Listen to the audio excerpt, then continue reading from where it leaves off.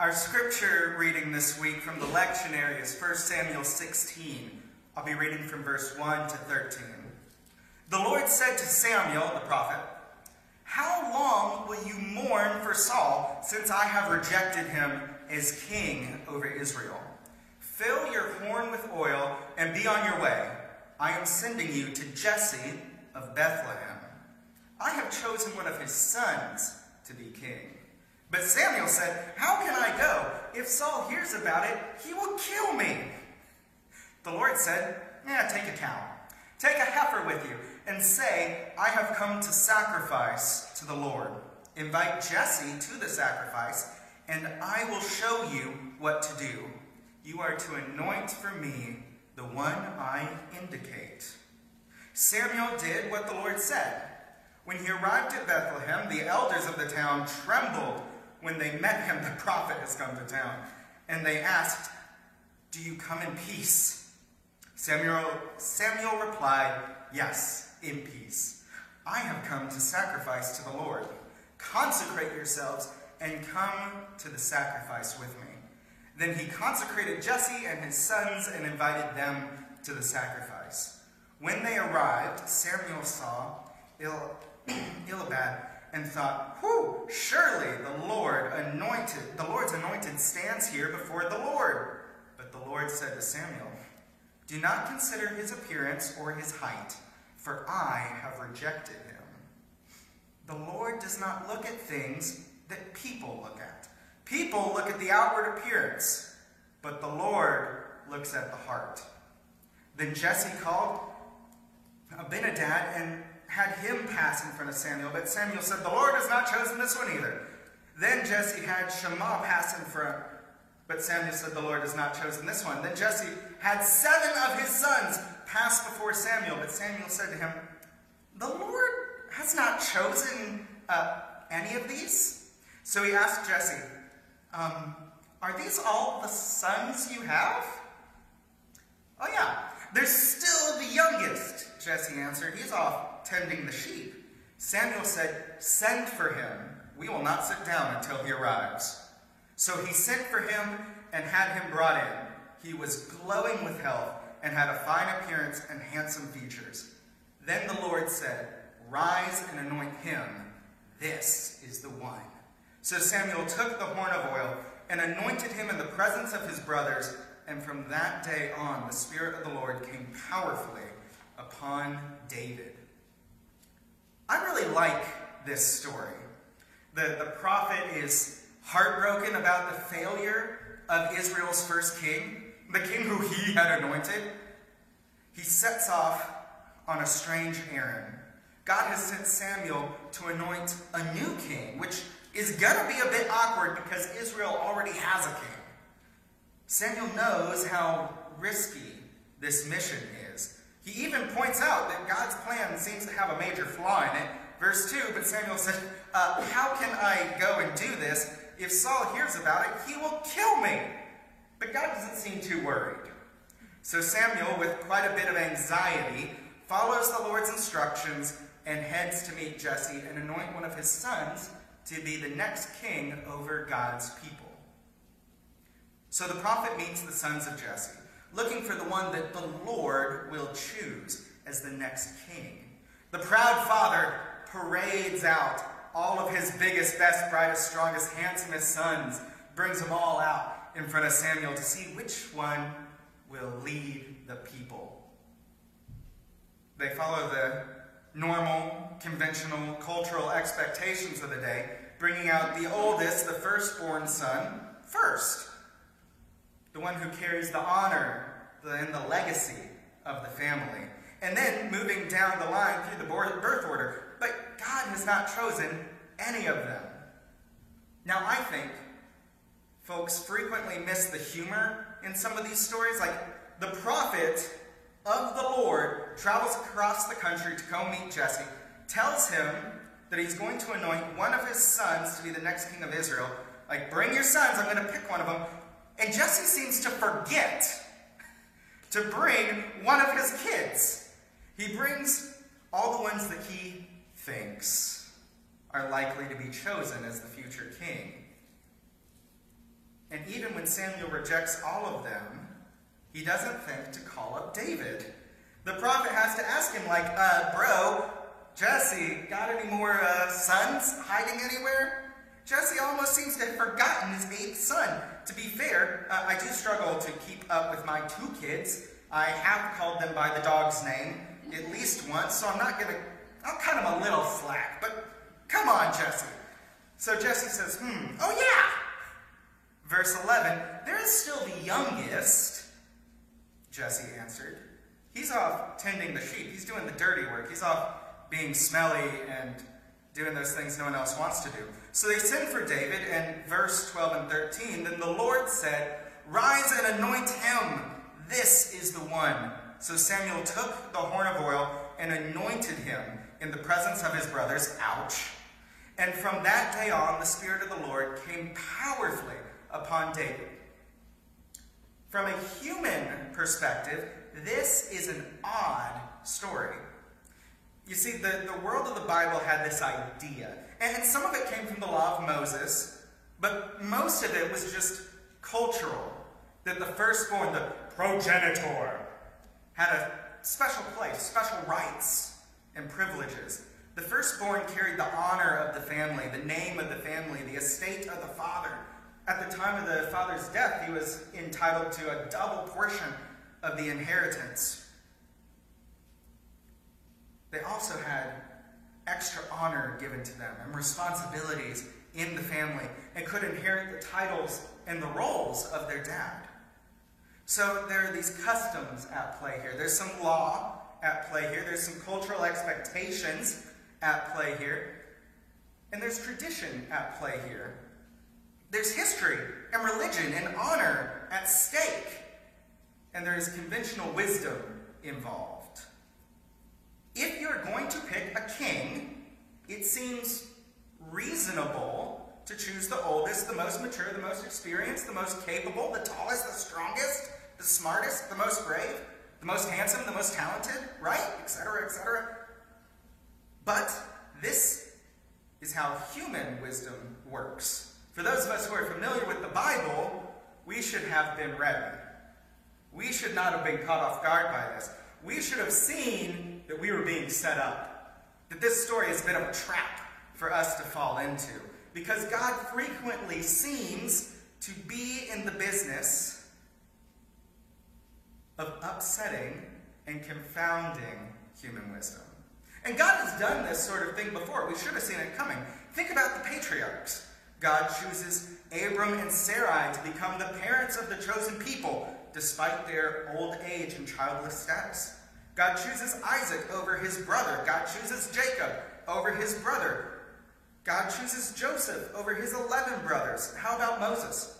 God chooses Moses despite his moral failings and lack of confidence or qualifications to be the leader of the people. How about the people that God chose? When God liberates the Hebrew slaves, God is choosing a people without a king, without an army, without a nation, without land, without power or wealth.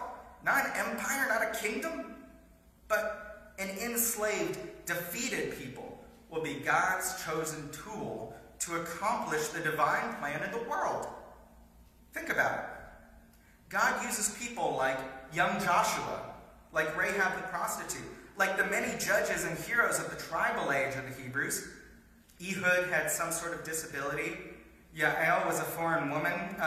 When Gideon, the cowardly farmer turned general, was able to rise an army of 30,000 men to fight the Philistines, God had him decimate that number and send 29,700 of them home to face their oppressor's army with a group only 300 strong. And those are just the examples up to this point of the story, up to David. This is a major theme throughout the whole Old Testament. So what about the New Testament? You don't have to go far to find it, right? By the second chapter of the first book of the New Testament, the author of Matthew is riffing on Micah 5 when he says, "But you, Bethlehem, in the land of Judah, are by no means the least among the rulers of Judah. For out of you will come a ruler who will shepherd my people Israel." That's Matthew chapter 2, verse 6. In fact, The whole Christmas story plays on this unlikely hero and choosing the second, the small, the weak, the outsider. It's all there. The pregnant, unmarried woman travels to this sort of nowhere town. When she gives birth, she and her fiancé are not able to acquire proper accommodations. They are visited by smelly and despised shepherds from the edge of society. They're visited by a group of magi, foreigners of the wrong race and the wrong religion, who the Old Testament would have had them execute. This family is then forced to flee their small town and indeed their whole country because this child is so hated and feared by their own government that the king seeks to kill the child. He's willing to slaughter an entire generation of babies to try to get this kid. Oh, and that baby, as we all know, is Jesus, God incarnate. And let's not overlook how intense that is. Philippians gets this right. In chapter 2, verse 7, it says that Jesus, who existing in the form of God, did not consider equality with God something to be grasped, but emptied himself, taking the form of a servant, being made in human likeness. God enters into the physical world, into human culture and society with all of its dangers and darkness. God makes God's self vulnerable. God chooses vulnerability. God chooses to be born human, born in less than preferable circumstances, to a non-traditional family, to a peasant class family, in a small subjugated nation under the boot of an empire that could and would kill him without a second thought. And God chooses to do so, to launch the rescue mission of cosmic salvation as a baby. How much smaller and unexpected can you get than God as a baby? From the biggest, greatest, most powerful thing you can imagine to the opposite. God chooses to package his message and salvific plan in total weakness and vulnerability. And then Jesus keeps it going. Jesus spends his ministry and spreads his message as a homeless, itinerant, wandering preacher. His inner circle of only 12 men, most of them young, most of them from a peasant and working class, mostly uneducated, at least one terrorist, at least one Roman collaborator. Oh, and one of them would betray him. This is not what you will find in leadership books about putting a team together. What about Jesus' ministry itself? Mostly not done in the halls of power. We never see Jesus in the palace. We don't see him honored in the temple. He even gets kicked out of his home church, the synagogue he grew up in, when he's invited to guest preach. We don't see him teaching in any great seminaries or universities. He mostly just wanders around in the small towns of the Judean countryside. Do we see the theme in his teaching? How about the teachings about sparrows and flowers? What about the story of the widow's mite? Or the kingdom of God being like a single lost coin, or fungus, yeast? How about the miraculous feeding of the 5,000, where Jesus uses the small offering of a small young boy to display the power and generosity of God? How about the teachings on being like children? In Matthew 18, Jesus tells his followers that they must become like little children to properly live in the kingdom of God. How about the mustard seed teachings? That's Matthew 13. He put before them another parable. The kingdom of heaven is like a mustard seed that someone took and planted in a garden. That is actually really bad gardening advice. Don't plant mustard in your garden. There were even ordinances at the time forbidding individuals from planting mustard in their gardens without a permit. Unlike what some translations might lead you to think, mustard does not become the tallest tree. It's not a tree. It's more like a weed. To bring it into Georgia, it's like kudzu. If you plant it in your well-planned and manicured garden, soon you will have an overgrown yard made entirely of mustard. And that is what faith is like? That's what the kingdom is like? People in the Bible are constantly surprised and confused by these things, but we shouldn't be. We can keep this theme going, right? The thorn in Paul's side, the lack of faith of James and the rest of Jesus' family, the women who would not have been considered credible witnesses are the first followers of Jesus to know the glory of the resurrection. The youth of Timothy, you see it, right? You see the theme, you see the pattern. Do I need to keep going? I could. The ultimate show of divine preference to use the unexpected, the weak, and the small is the cross itself. God accomplishes the climactic act in the story of salvation through an experience of complete and utter failure. To be executed on a cross is to be made an example of. To be stripped naked, to be beaten to the point of not being recognizable, to be displayed publicly. And we all have this beautiful idea from Renaissance art that the cross is like 30 feet high. They crucify you at eye level so that everyone is right there. It's an intimate and horrible experience. To be crucified is to be totally destroyed and discredited. Your body, your dignity, your power, your life, your ambitions, your beliefs, your movement, totally destroyed.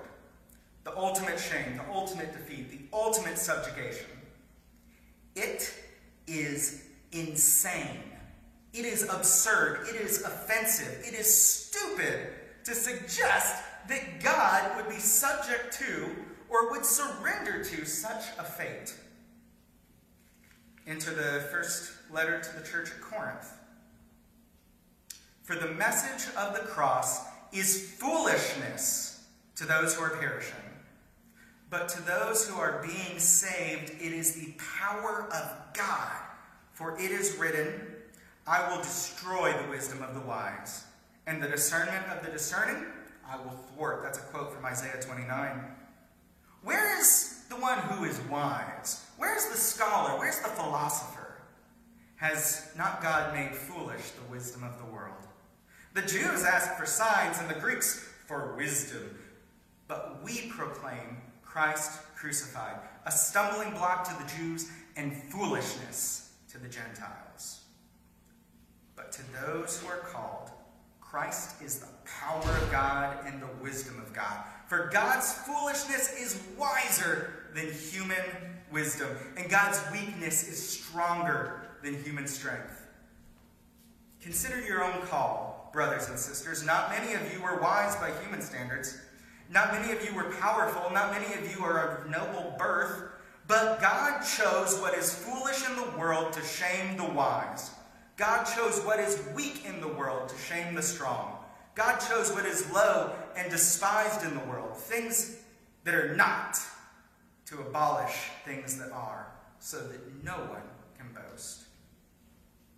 God is glorified in the weak, the powerless, and the small. Because, to pull on 2 Corinthians 12, God's power is made perfect in our weakness. Our weakness is not a liability in the kingdom of God, it is an asset. Jesus told us this on the Sermon on the Mount. Blessed are the poor, blessed are the meek, blessed are those who mourn, blessed are the persecuted, blessed are the humble. Why are they blessed? Because they are the tools God is using to build the kingdom. So what does that mean for us? So what? It means we stop being so concerned with our status, our accounts, our titles, our wealth, our age, our capacities. It means that we stop jockeying for political power. It means we stop stepping on or over others as we try to climb the ladder. It means that we don't wait for someone else, someone better, stronger, smarter, more connected, more qualified to come along and see the hurting in the world. We don't wait for politicians to fix our communities, or pastors to heal the hurt in our faith family, or prophets to stand up against injustice in our world. God has chosen the weak and the foolish to confound the world. God has chosen the young. God has chosen the small. God has chosen the weak to accomplish his purposes. And if that is you, if you count yourself among the weak, if you count yourself among the powerless, if you count yourself among the losers, the outsider, the discarded, the forgotten, the disfavored, if you count yourself as too young, or if you count yourself as too old, if you count yourself as too small, then count yourself as blessed. What about the church? A recent study I saw, we were chatting about church earlier. I try to keep a finger on the pulse of the American church. A recent study that I read said that the average Protestant church in the United States today runs about 35 on a Sunday morning. What does all of this mean for the small churches? It means that we don't leave the mission of the gospel to the big churches. It means that we don't leave the cause of justice to the big organizations. It means we don't leave the love of neighbor to anybody else. It means we don't obsess over finances. It means that we don't sit around and pine about the good old days when there were more people in the sanctuary.